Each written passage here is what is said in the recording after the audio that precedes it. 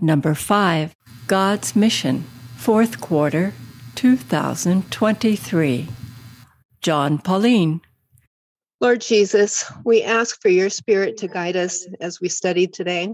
May we have a passion for you, God, and a desire to tell others of your love and salvation. There are so many in this world that don't know you, Lord, and it's actually our privilege to share that good news with those who don't know you. Thank you, Lord, for all that you do for us, for the joy of sharing and giving the gospel to others. Thank you, Lord, for your many blessings, and this I pray in your name. Amen. Amen. So this is the 5th in a series of studies on mission. And the title of this one is Excuses to Avoid Mission. So I guess the focus is ways in which we tend to duck mission when in our hearts perhaps we know we should do more of it. This could be one of those shaming type lessons, but I think the author did a good job of focusing on one biblical passage, actually a biblical book, of perhaps the most well-known excuse maker. And so we get to plunge deep into Jonah's life, and the lessons learned can be caught more than taught. And that, I think, was well done. So let's go to our handout and go to number 1. And in the handout, it says, the lesson this week zeroes in on a single biblical example of someone avoiding mission, the story of Jonah. Since Nineveh was the capital of the Assyrian Empire, the story of Jonah is set in the context of that nation's interactions with Old Testament Israel. And so what do the following texts tell us about the background to the story of Jonah? All right, so we're going to go outside the book of Jonah at first and just look at a few passages that mention Assyria and or Nineveh to give us a bit of a background of how Jonah might have looked at Assyria and how that might have been part of his calculations when he decided to head west instead of east. So we'll start with Nahum chapter 1 and verse 1.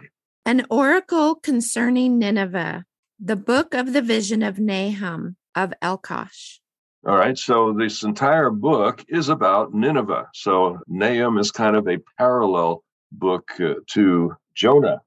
And so it gives a description of Nineveh without mentioning it in chapter 3, verses 1 to 3. City of bloodshed, utterly deceitful, full of booty, no end to the plunder. The crack of whip and rumble of wheel, galloping horse and bounding chariot, horsemen charging, flashing sword and glittering spear, piles of dead, heaps of corpses, dead bodies without end. They stumble over the bodies. All right, so you see here a nation that has made its way in blood, in oppression, in brutality, and in deception. And in many ways, Assyria is a poster child for Satan's government in this world. Satan is known for two things in particular: lies and force. He's a murderer from the beginning and a liar from the beginning. And Assyria is a perfect match, I think, for Satan. It's where he had perhaps more control than in most parts of the world through history. So let's go to 2 Kings. And there's a couple of passages there which also talk about Assyria. 2 Kings 17 and verses 5 and 6. Then the king of Assyria invaded all the land and came to Samaria. For 3 years he besieged it.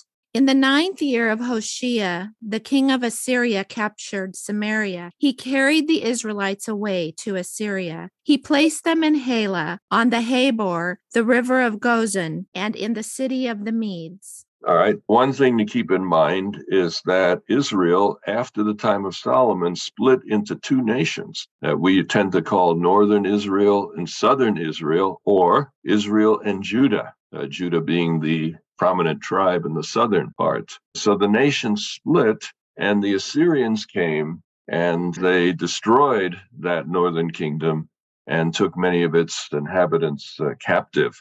So that's part of the history in people's minds, biblical times, when they're thinking of Assyria. These are the bad guys who just brazenly take territory from others at the cost of many lives. and much hardship and brutality. Another one is 2 Kings 19 and verses 32 through 37.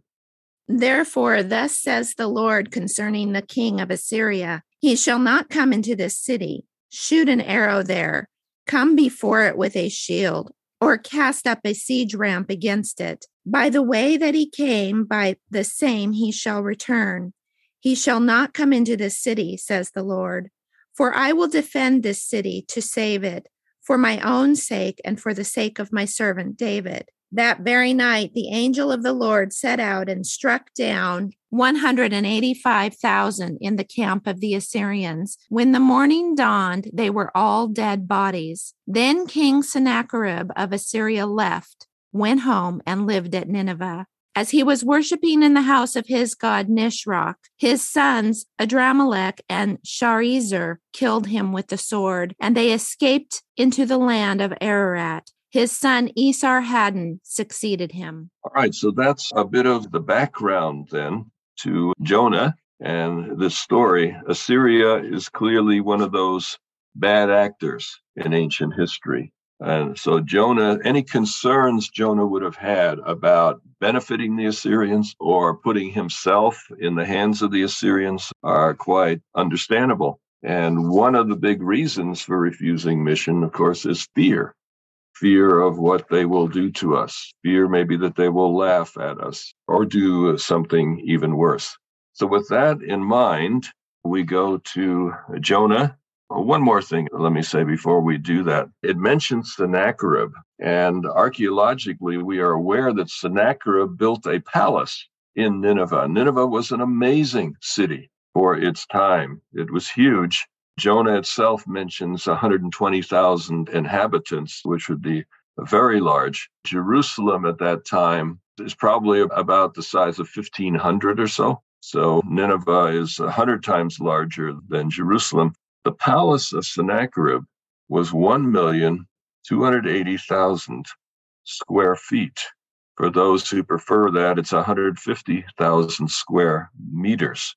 In other words, the first floor of Sennacherib's home was the size of about 1,000 normal single-family residences today. That is an empire that had enriched itself powerfully over many, many others. So with that in mind, God does something really strange, at least from Jonah's perspective, and says, go to Nineveh and preach. So let's read chapter 1, verses 1 to 12. Now the word of the Lord came to Jonah, son of Amittai, saying, Go at once to Nineveh, that great city, and cry out against it, for their wickedness has come up before me. But Jonah set out to flee to Tarshish from the presence of the Lord. He went down to Joppa and found a ship going to Tarshish. So he paid his fare and went on board to go with them to Tarshish, away from the presence of the Lord. But the Lord hurled a great wind upon the sea, and such a mighty storm came upon the sea that the ship threatened to break up. Then the mariners were afraid, and each cried to his God. They threw the cargo that was in the ship into the sea to lighten it for them. Jonah, meanwhile, had gone down into the hold of the ship and had lain down and was fast asleep. Captain came and said to him, What are you doing sound asleep? Get up, call on your God. Perhaps the God will spare us a thought so that we do not perish. The sailors said to one another, Come, let us cast lots so that we may know on whose account this calamity has come upon us. So they cast lots, and the lot fell on Jonah. Then they said to him, Tell us why this calamity has come upon us. What is your occupation? Where do you come from? What is your country? And of what people are you? I am a Hebrew, he replied. I worship the Lord, the God of heaven, who made the sea and the dry land. Then the men were even more afraid and said to him, What is this that you have done? For the men knew that he was fleeing from the presence of the Lord because he had told them so. Then they said to him, What shall we do to you, that the sea may quiet down for us? For the sea was growing more and more tempestuous. He said to them, Pick me up and throw me into the sea. Then the sea will quiet down for you. For I know it is because of me that this great storm has come upon you. All right. The question I put into the handout is, what picture of God did the sailors in Jonah's story have? As you go through this passage, how do they view God? I mean, they are religious people. They're very concerned about what is happening. They believe that a God or some gods can make a difference in this regard. So before we answer that question, I just want to go through 6 basic views of God. All right. The first view is called naturalism. And with naturalism, there is no God. Naturalism means everything happens according to nature, cause and effect. All right. So there's no God, and therefore there's really no such thing as evil because there's no moral standard. So everything is simply the way it is. The second view of God is pantheism, and that's the idea that everything is God. God is in the trees, God is in the plants, God is in the rocks, He's in the stars, etc. He fills the whole universe. In other words, the universe and God are the same thing. God is not a person as such, but more of a force that kind of ties everything together. And that may be a term you're familiar with in today's world.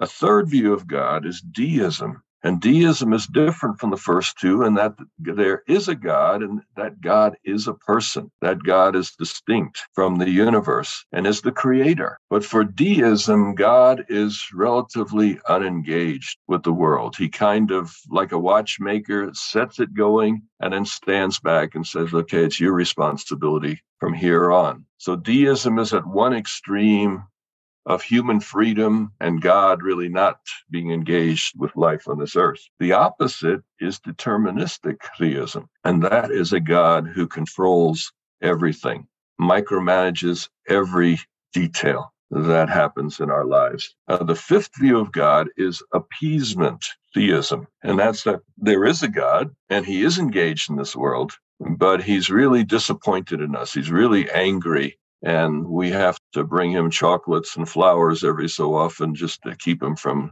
going out of control. And then finally, there's benevolent theism.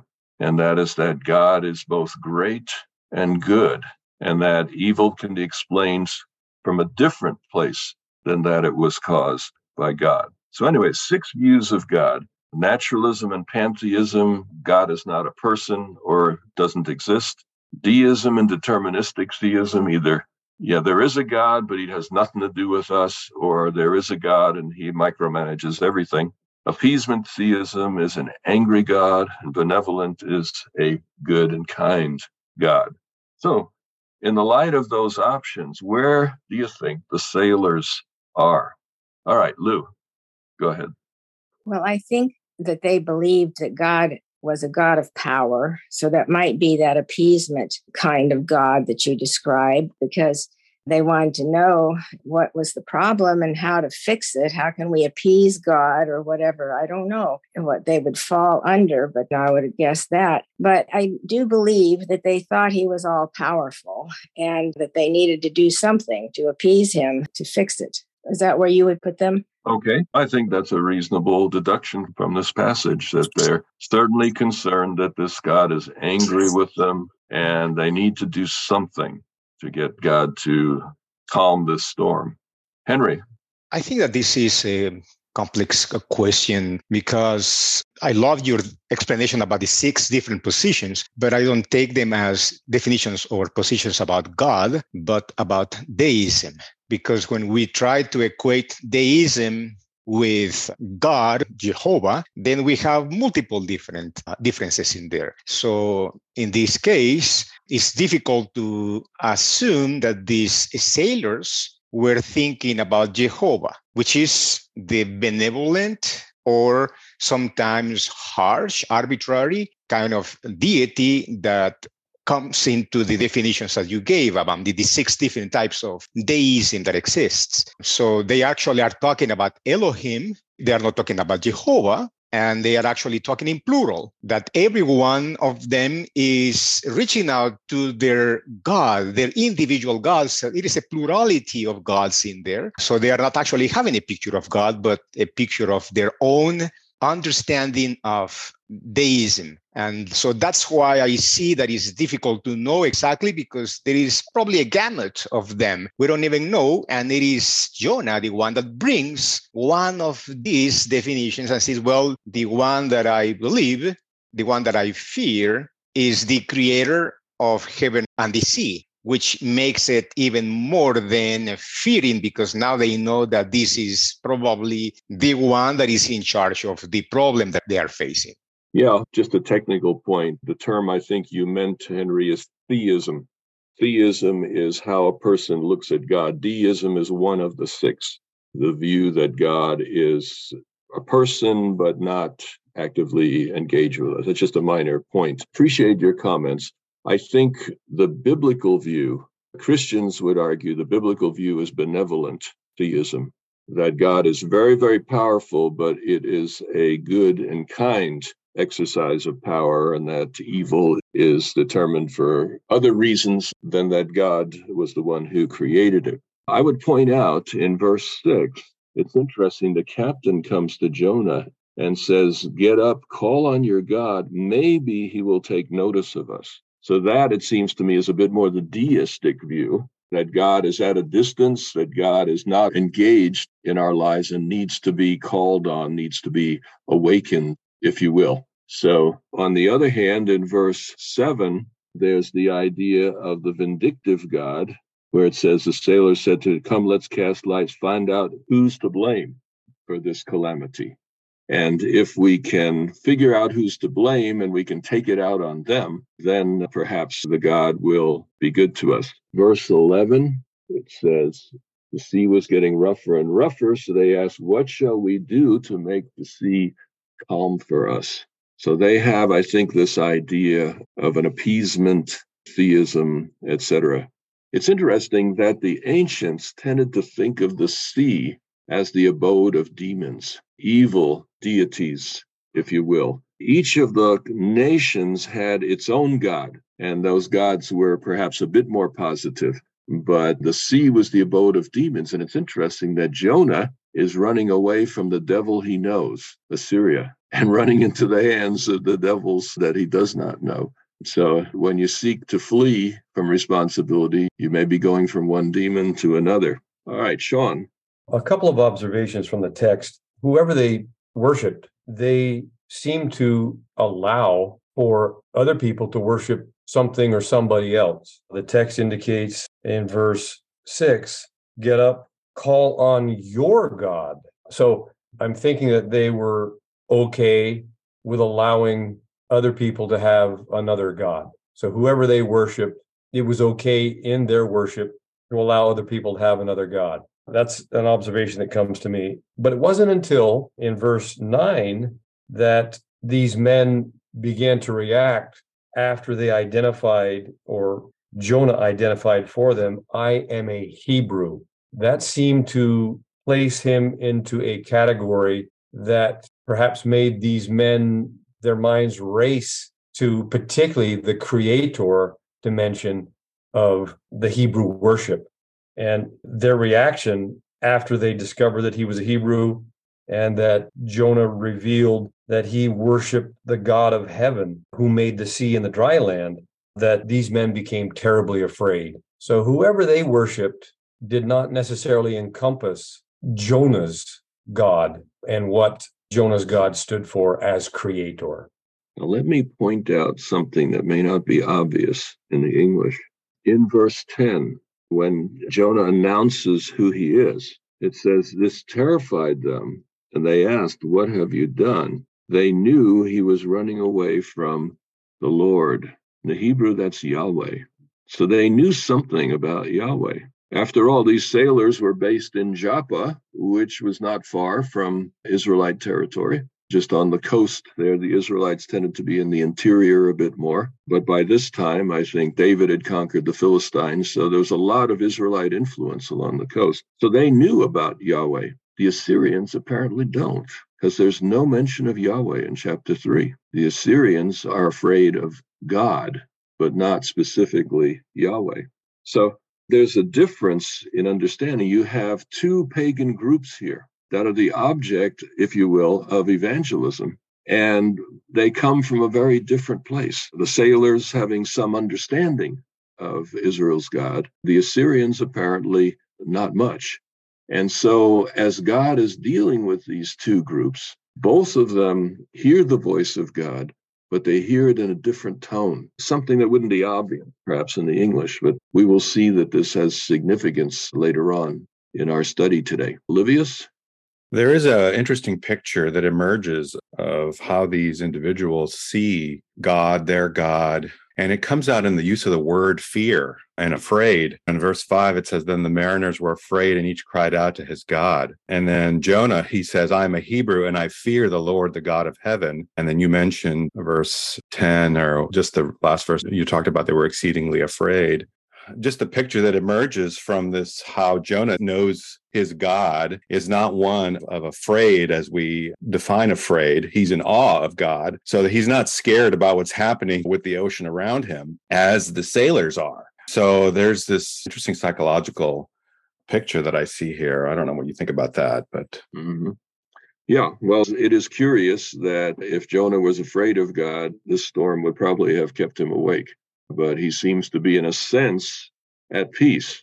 It's a bit odd, and your explanation may be as good as any. But I want to point out one more thing in verse 13. After Jonah tells them, here's how you fix the problem. Notice what they do. Instead, the men did their best to row back to land, but they could not, for the sea grew even wilder than before. These are not bad people. The Assyrians are the bad guys, okay? These are not bad people. They may be pagans, but they have good hearts. They care about divine things, and they care about Jonah. Even if he's to blame for their peril, the last thing they want to do is put their hands out and take his life, even to appease the gods. So an interesting contrast between the sailors and the Assyrians as this story is told. All right, Terry, and this starts in the last verse of chapter 1, verse 17, and goes to chapter 2, verse 10, which is the entire chapter 2. So the story continues after Jonah has told the sailors to throw him into the sea, and after they throw him into the sea, and we'll come back to those verses later, here's what happens. But the Lord provided a large fish to swallow up Jonah, and Jonah was in the belly of the fish for 3 days and 3 nights. Then Jonah prayed to the Lord his God from the belly of the fish, saying, I called to the Lord out of my distress, and he answered me. Out of the belly of Sheol I cried, and you heard my voice. You cast me into the deep, into the heart of the seas, and the flood surrounded me. All your waves and your billows passed over me. Then he said, I am driven away from your sight. How shall I look again upon your holy temple? The waters closed in over me. The deep surrounded me. Weeds were wrapped about my head at the roots of the mountains. I went down to the land whose bars closed upon me forever. Yet you brought up my life from the pit. O Lord, my God. As my life was ebbing away, I remembered the Lord, and my prayer came to you into your holy temple. Those who worship vain idols forsake their true loyalty. But I, with the voice of thanksgiving, will sacrifice to you. What I have vowed, I will pay. Deliverance belongs to the Lord. Then the Lord spoke to the fish, and it spewed Jonah out upon the dry land. A few comments on this. First of all, Jonah's in the fish 3 days and 3 nights. Oh, by the way, it's not a whale. Okay, there's a Hebrew word for whale, but this is a big fish. Exactly what kind, we don't know, but it's a big one. And he's in there 3 days and 3 nights before he prays. So maybe a little slow on the uptake, so to speak, but it took him a while to really come to appreciate what God had done here. So after 3 days, he prays, and we get it sink into poetry here. And in this poetry, he describes sinking down into the waves. It's the only poetry in the book. And it's in the midst of all that, he says, I remembered Yahweh. And he remembered that God has Hesed, verse 8. Speaking of those who cling to worthless idols, forfeit the grace, the Hesed that could be theirs. So he remembers that God is merciful, that God is gracious, and realizes that probably this fish was not an accident. It was God's way of saving him. In verse 9, it says, I, with a song of thanksgiving, will sacrifice to you.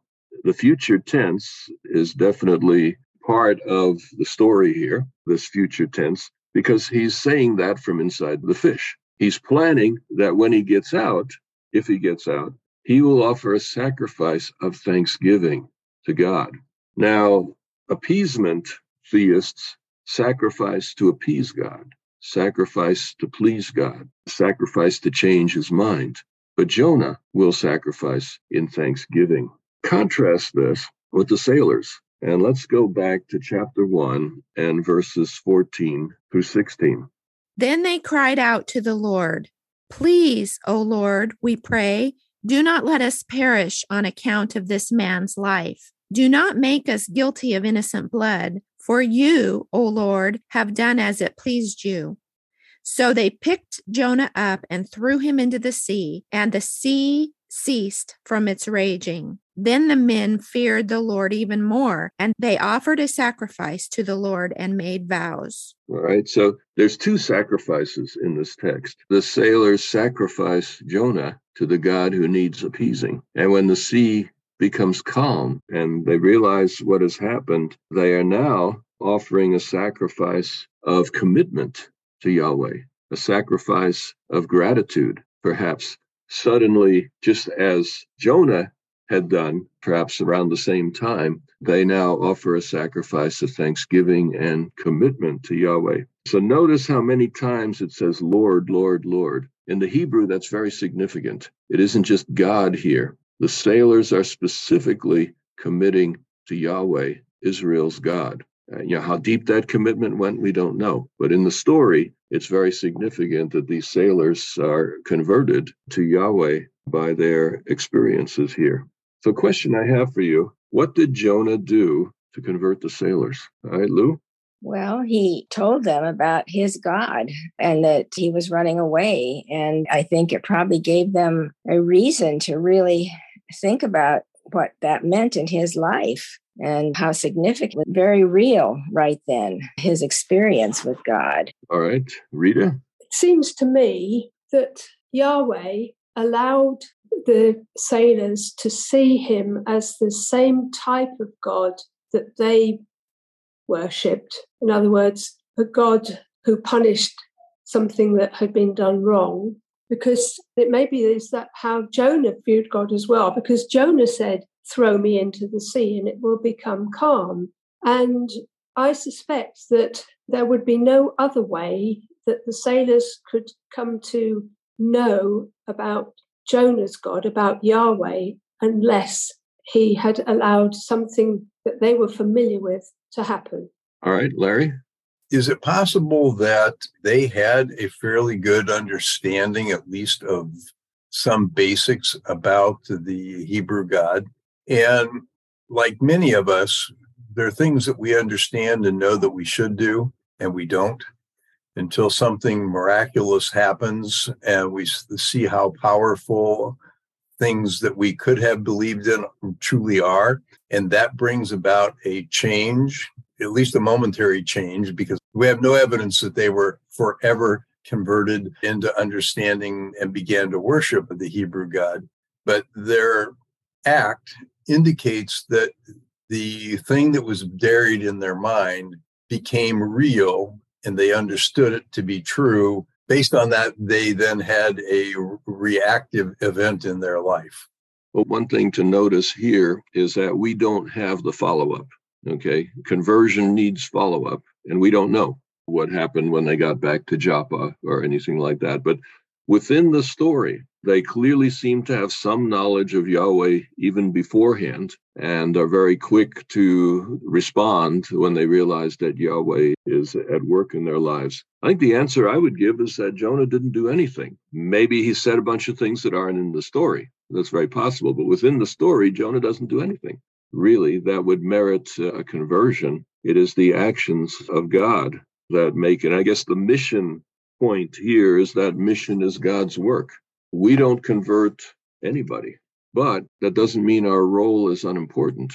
The fact that we are there can make a difference. And if Jonah had not been there, the sailors would not have ended up sacrificing to Yahweh. But it was God's actions that truly was the converting influence. And I think that's helpful. We sometimes put on ourselves the burden of all of God's work in our community or even around the world. And God is only asking us to make disciples wherever we are and leave the converting to Him. Sean? I completely agree, John, with those comments. And yet I would like to point out or remind us that Jonah provides one of the clearest stated testimonials that I know of in Scripture.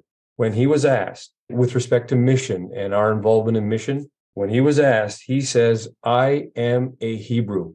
And then he says, I worship the Lord, the God of heaven, the Creator. That is a pretty clear, stark testimonial. And I think, however we work this into our duty as mission or our duty in mission, some type of very convictive personal testimony is clearly a part of mission. And it helps the Holy Spirit to follow through then with perhaps a conversion experience. No question that His presence made a difference. Yeah. Aaron? Jonah is definitely the reluctant missionary in this scenario. He's not there to convert them. It's rather forced from him when they ask him, okay, so what's the problem? And who's your God? Like you said, mission is God's mission, and we're a part of it, but it's not up to us to be the Holy Spirit, to be God in the accomplishment of it, but rather God is doing His mission, and He can work through us even with all of our problems if we give Him permission to and allow Him to. Jonah was in a position as a quote-unquote prophet, even though he's not the greatest example. He was a avenue, I guess you could say, in this story for God to work. And so that's kind of a hopeful thought for me, like giving God permission to reach others through my life in spite of me, and giving God permission to work in my life to make me more of the willing missionary along the way. All right. Thank you. Livius?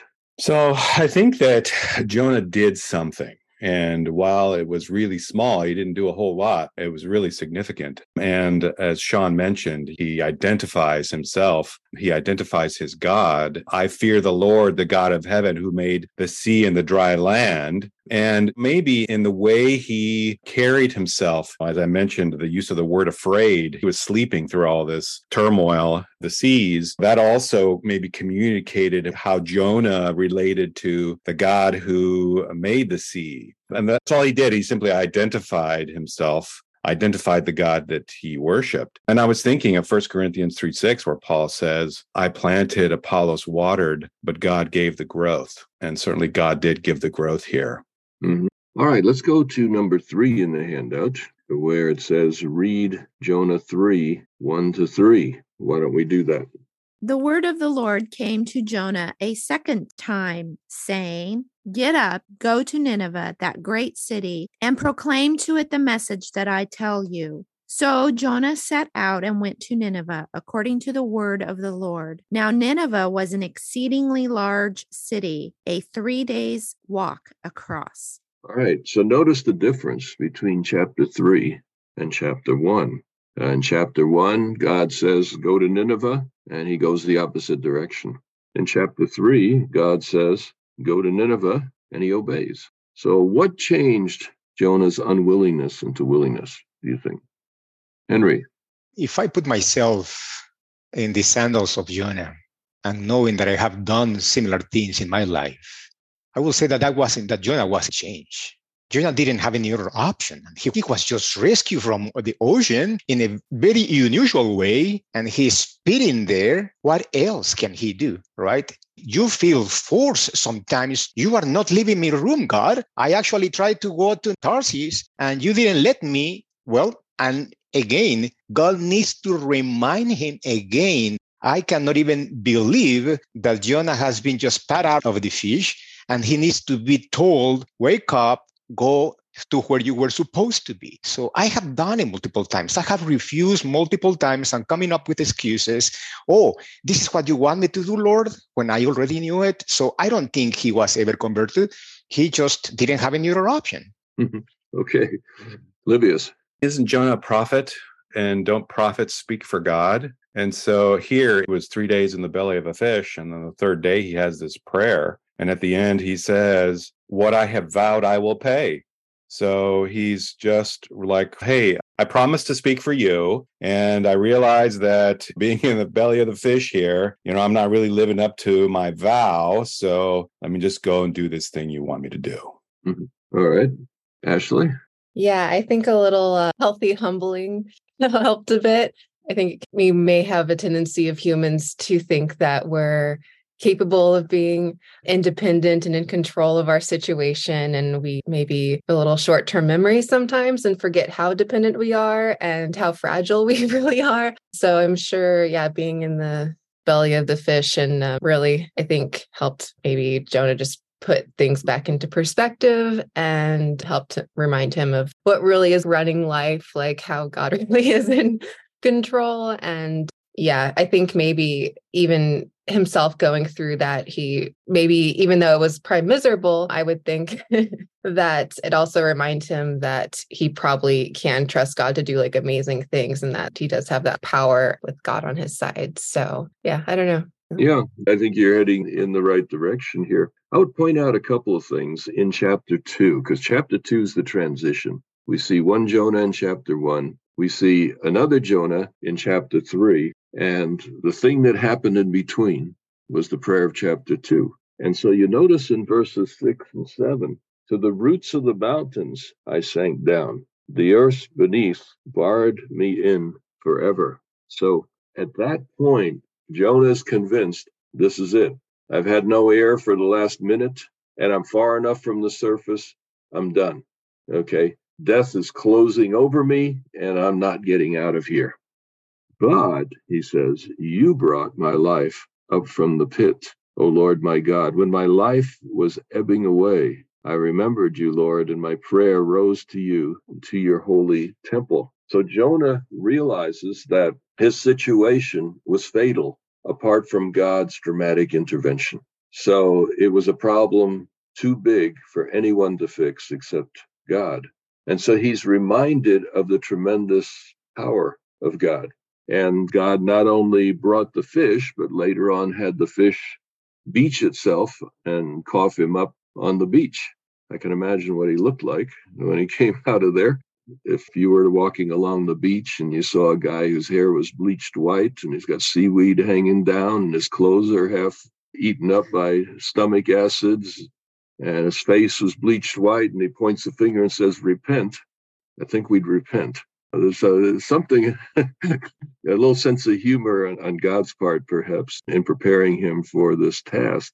But it's the power of God reminding Jonah that God is in control. He's not only in control of the sea, he's in control of the sailors.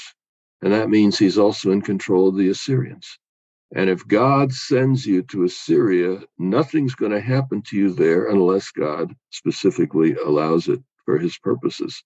So Jonah doesn't need to control the situation. So I think the power of God is one piece of it.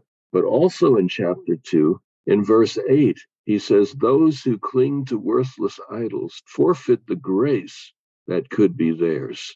Jonah's remembering also the graciousness of God, the hesed of God, which is often translated steadfast love. God's loving kindness are two ways of translating that term. So it's the power of God and the goodness of God together that bring about a change, I think, in Jonah's life. So, and that, of course, if you go to the Pine Knoll website, that is exactly what the website says, that God is infinitely powerful and equally gracious. And it's that combination that has tremendous implications for the decisions we make in life. Dan? The thing that I'm getting out of this is how resourceful God is.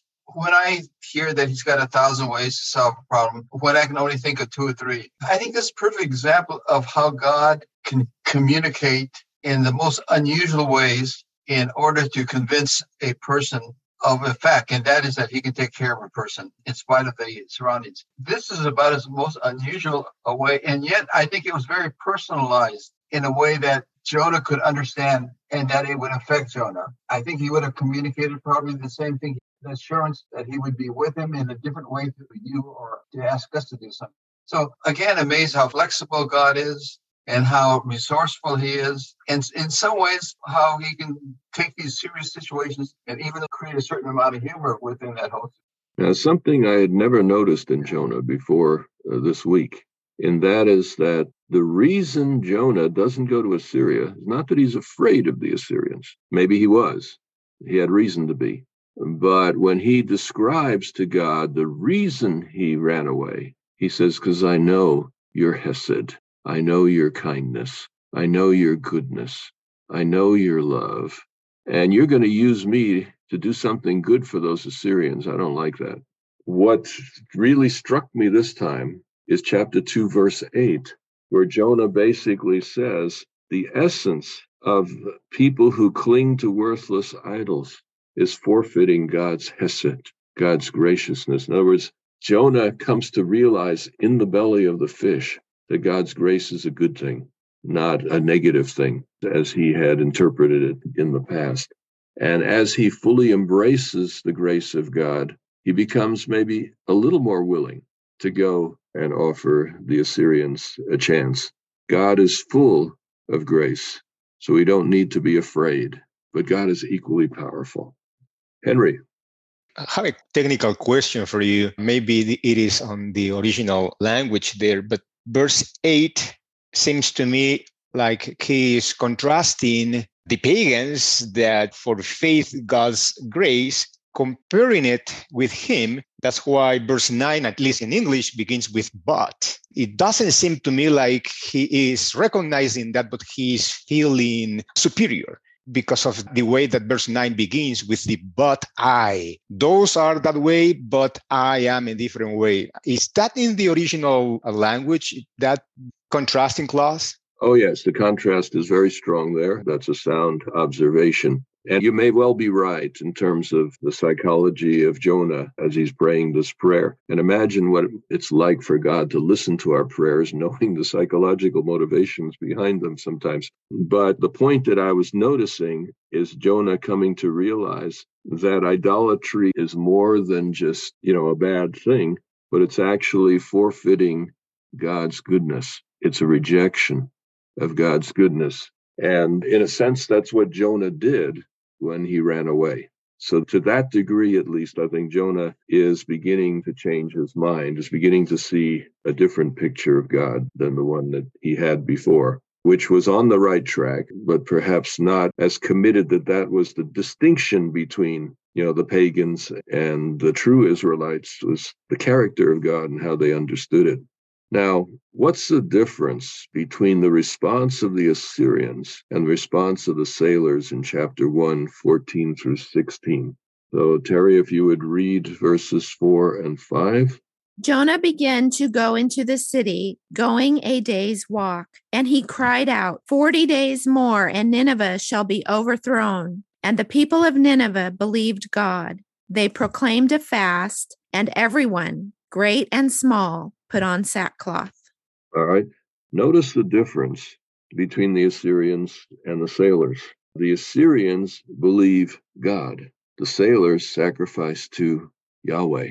So it seems that the sailors came away with a deeper understanding of God and his character than the Assyrians do. The Assyrians speak of God rather than Yahweh. And it makes me think here, God didn't confront the Assyrians with the full truth about himself. God accepts their turnaround at the level that they are capable of. Reminds me of John 16:12, where Jesus says, I have many things to tell you, but you can't handle it now. So you have two sets of pagans here, pagans with quite a bit of knowledge of Yahweh, and pagans with no knowledge of Yahweh, but just recognizing that somebody bigger than them is engaging them at this point. And I think it's texts like this that have led to a shift in Adventist mission as one example of mission. Historically, Adventists went to the world on their terms. In other words, we share the message God has given us, and we don't deviate from one land to another. We just give the message, and those who listen, great. Those who don't, their problem, And I think more recently, Adventist mission has come to realize that there's not much response from most of the world, that Adventism tends to be a very insulated minority in many, many cultures. I think I mentioned in one of the earlier sessions in one part of Eastern Africa, where all the Seventh-day Adventists are from another part of the country. Not one baptized out of the 40 tribes or so that inhabit the coastal region of that country. That's a rather stunning statistic. You might say 11,000 Adventists doing well in that district, but nobody is connecting with the people who actually live there. So Adventist mission has come to realize that we can't simply give the same message everywhere we go. We need to meet people where they are. We need to tailor the message within their context. And some of those contexts may require an Old Testament different from the one in the Bible. An Old Testament meaning what that culture and what that people understands about God. And ask the question, what was the Holy Spirit doing here before we got here? To give the message. In other words, connect the message of Scripture with the world and the understanding of the people where we are. Let's read verses 6 through 9. When the news reached the king of Nineveh, he rose from his throne, removed his robe, covered himself with sackcloth, and sat in ashes. Then he had a proclamation made in Nineveh. By the decree of the king and his nobles, no human being or animal, no herd or flock shall taste anything. They shall not feed, nor shall they drink water. Human beings and animals shall be covered with sackcloth, and they shall cry mightily to God. All shall turn from their evil ways and from the violence that is in their hands. Who knows? God may relent and change his mind. He may turn from his fierce anger so that we do not perish. All right, once again, we've had the saying often in this class, you become like the God you worship. Well, the Assyrian gods were really brutal, and the Assyrians were like that. From in that context, however, the Assyrians are coming to recognize that God may be reachable, that God might possibly be different than what they had thought. And so they're going to take a chance and see if there's some compassion in this fierce and angry God. Once again, there's no mention of Yahweh here. It is simply a mention of God. Normally, when pagans refer to Yahweh in the Bible, they use the term Most High God. And Nebuchadnezzar does that. You have that in relation to Melchizedek in Genesis 14, etc. Here, the Assyrians respond in a pretty generic fashion. It does not seem that they have a clear understanding of Yahweh and Israel's God. This reminds me of something missiologists call the Engel scale. There's a man whose last name is Engel who created it. And the idea of the Engel scale is that the 0 point in the scale is the point of baptism or conversion. And there's minuses up to, say, minus 10, further and further distance from any knowledge of God. Minus 10 is no knowledge of God whatsoever. Minus 1 would be an extensive knowledge of God, but have not yet committed to him. Plus 1 through plus 10 would be growth in understanding of God, growth in faith, growth in discipleship, etc. So you have this scale, and what's helpful in the Engel scale is every person you meet is somewhere on that scale.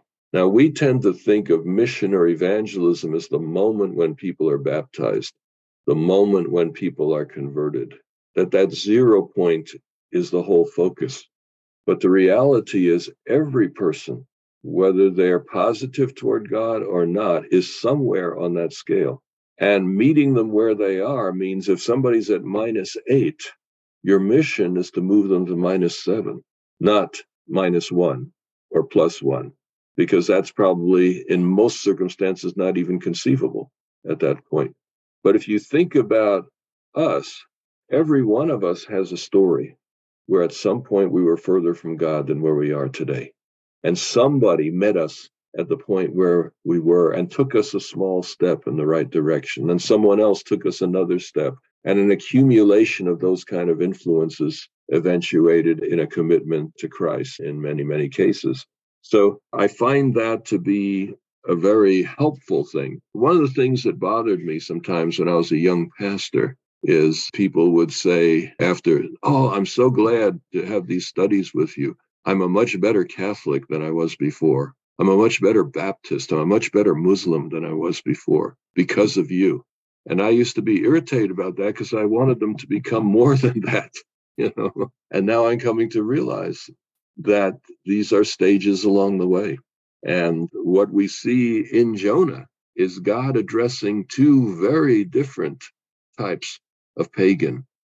And God is accepting their step from minus one thing to minus another, as if it were the whole ball of wax. And that is very encouraging to me. First of all, because every encounter in this life is an opportunity for mission. And every encounter in this life can be successful even though you never see it, even though you don't know that anything has happened. It can be successful. So we don't have to worry about the success. We don't have to worry about the numbers. Numbers are great when they happen, but we don't have to worry about that because the Holy Spirit was working with that person before we met them, already moving them in the right direction. Our mission at that point is help them to take one more step in that direction. Livius. With respect to God meeting people where they are, didn't the Ninevites worship Dagon, the fish god? And I heard this explained that they see this guy popping up out of the mouth of a fish, and so it just gives him some credibility. And whether this is true or not, it would be interesting how, with this idea of God meeting people where they were, like he uses their knowledge of their gods to communicate to them. It doesn't say it here, but you kind of have to make an assumption. But it's just interesting how God does that. Well, Dagon was the god of the Philistines, the fish god.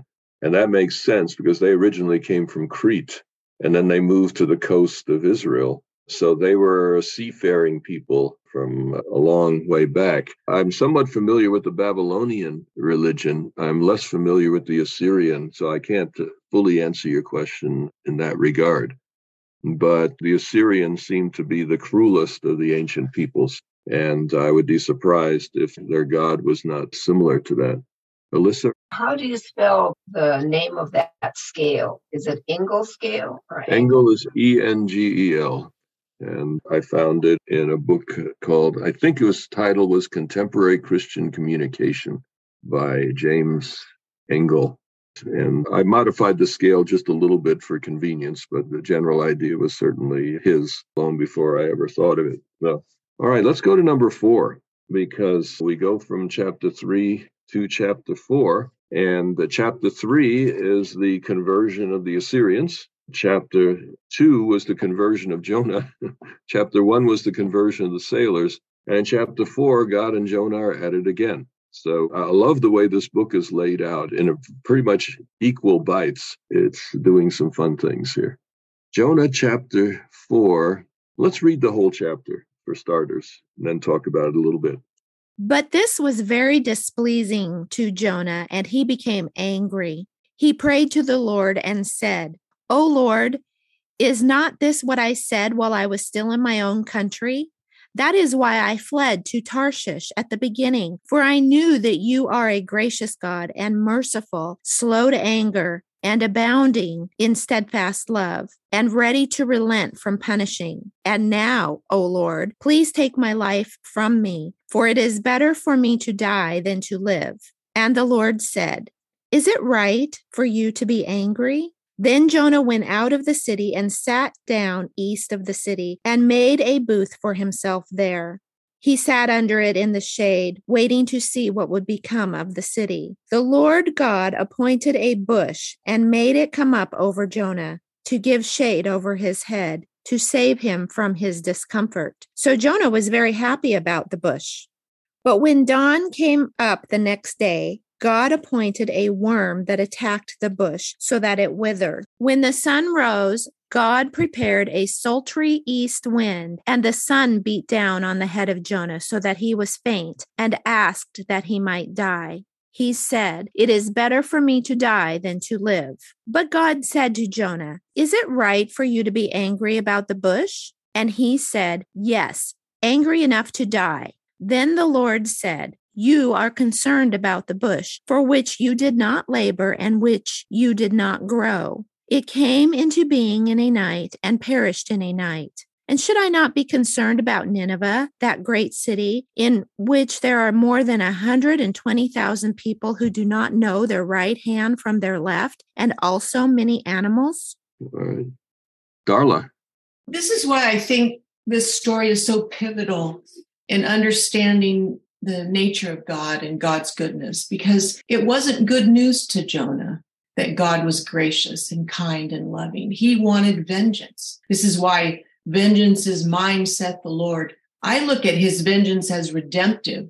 Our vengeance is, I want to get even.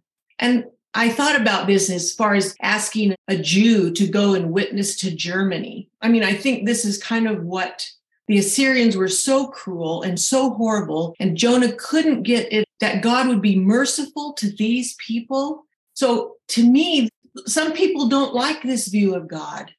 It's too kind and gracious, and I want these people to pay for what they did.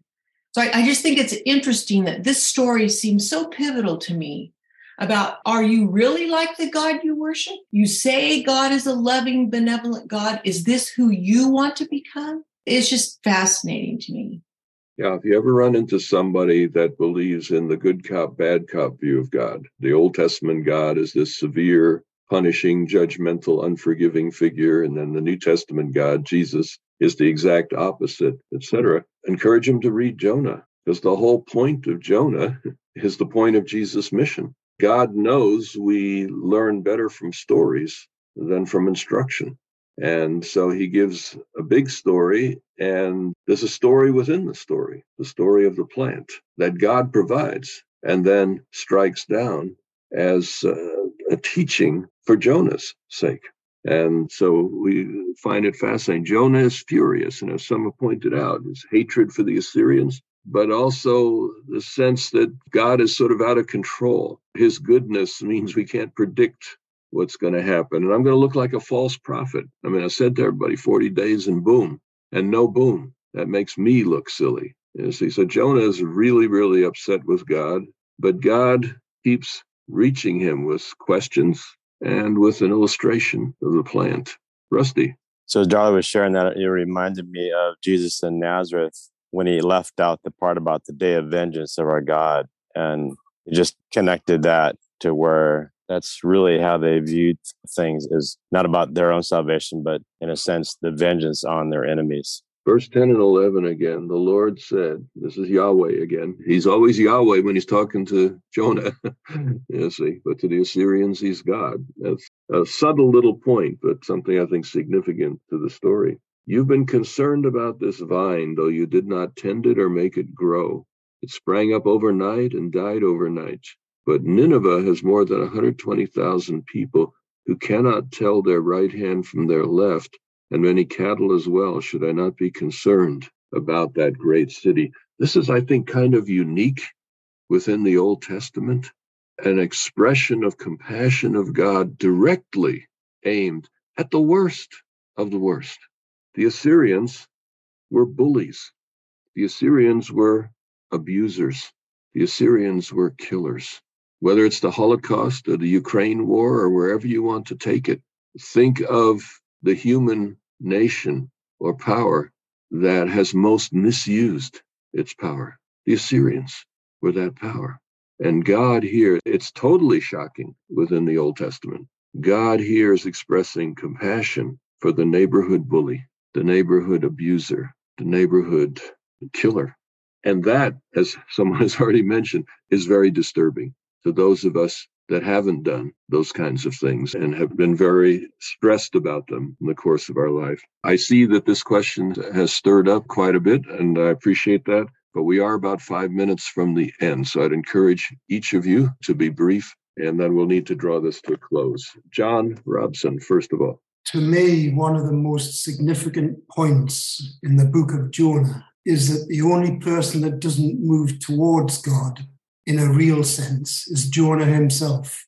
Mm. And the book ends with Jonah still sitting wherever he is next to Nineveh. It doesn't tell you that he went back to home, indicating that he moved towards God. He's still sitting there in the wilderness, mourning that God is not the type of God that he wants him to be. Interesting. Excellent point. Henry. I would like to push your comments a little bit more. I think that sometimes we Christians think that we are not the worst of the world, but sometimes without even killing, shedding blood, we have let majority of the people that doesn't believe like us outside of the opportunity to be reached by God. And I think that we can probably be above the Assyrians that did not know him, that sometimes we claim to know him and we make him even look worse. Yes, and that makes a very powerful point. To whom much is given, much is required. And so we compare the best of ourselves with the worst of someone else's religion, country, race, whatever. And it props up our fragile self-worth, but it isn't necessarily reality. Larry. Your comment about the Assyrians being bullies and the kind of people they were brings to mind that the people who need love the most are those who at the very moment are exhibiting the least amount of loveliness of their own character. And so based upon that, the Assyrians were the people who at that moment needed God, desperately needed him because of how they were responding. A bully is that way because of injury in their own life and love that they've not yet been able to understand. Excellent point. Bob. It's interesting to me that the Assyrians responded maybe in a more positive way than the original Egyptians when Moses was talking with them. That's surprising. The other thing, I've run into my work into people who call themselves Assyrian and they're Eastern Christian. And I have no idea how the connection works there. That would be a long discussion, so I'll stop with that. I know one of those. He actually taught with me at the seminary at Andrews University. His name was Joe Kidder, and he came from Mosul, which is the Iraqi term for Nineveh. So, and the Assyrians are the Christian Arabs of northern Iraq. And they take that term because it's an ancient term it's a territorial term at that point. So, yeah, nice bringing that in here, connection with today. Rita, you have the last word. I think the thing is that, yes, the Israelites hated the Assyrians, but if they were powerful enough, they would have wanted to be like them. And I think this is what this story is about. You want to be like the Assyrians, but no, that's not how I am. Well, to draw this to a close, let me mention that Nineveh was one of the first mega cities in the world, and God cared deeply about it. When I was small, there were 3 mega cities in the world: New York, London, and Tokyo, and I grew up in one of those. All 3 had about 8 million people each. Today, there are 48 cities in the world with more than 8 million people in them. Some of them are names you've never heard of, like Chengdu. What God's compassion for Nineveh is a model for today's world. And it suggests to me that whoever you are listening to this recording, wherever you are, you're needed. As we said, it's God that does the converting, but it makes a difference when you and I are there. I think the message here, there are many excuses one could make for mission, and they're good excuses. You know, I have a wife and kids. I'm too old. I'm too young. I need to finish my education. They'll laugh at me. They'll torture me. I have the wrong personality for that. I just don't like them. Or it'll cost too much. I mean, these are all reasonable excuses, legitimate excuses. But I think the message of today's lesson is that wherever you are, you're needed. And if we're willing to sense the call of God and follow it, amazing things can happen. Let's pray. We thank you, Lord, for this message, which could have been a shaming and discouraging message. But instead, we see some of ourselves in Jonah. We see some of ourselves in those sailors, some of ourselves in even the Assyrians. And we realize that this message is a call of God to all of us to be open to your leading wherever we may be and whoever we live among. I pray that you would be with us in the week to come. May we begin to see a few sailors and Assyrians in our midst that are just hungry for a friend or a positive word. And I pray that you would help us to understand each one is at a stage in a journey, and that our presence can make a difference even if we don't know that we did. We thank you for these messages. We thank you for your tremendous grace, which if we don't extend it to others, we have difficulty extending it to ourselves as well. I pray you'd make us more forgiving, more understanding, more gracious, because we want to be more and more like you. We ask it in Jesus' name. Amen.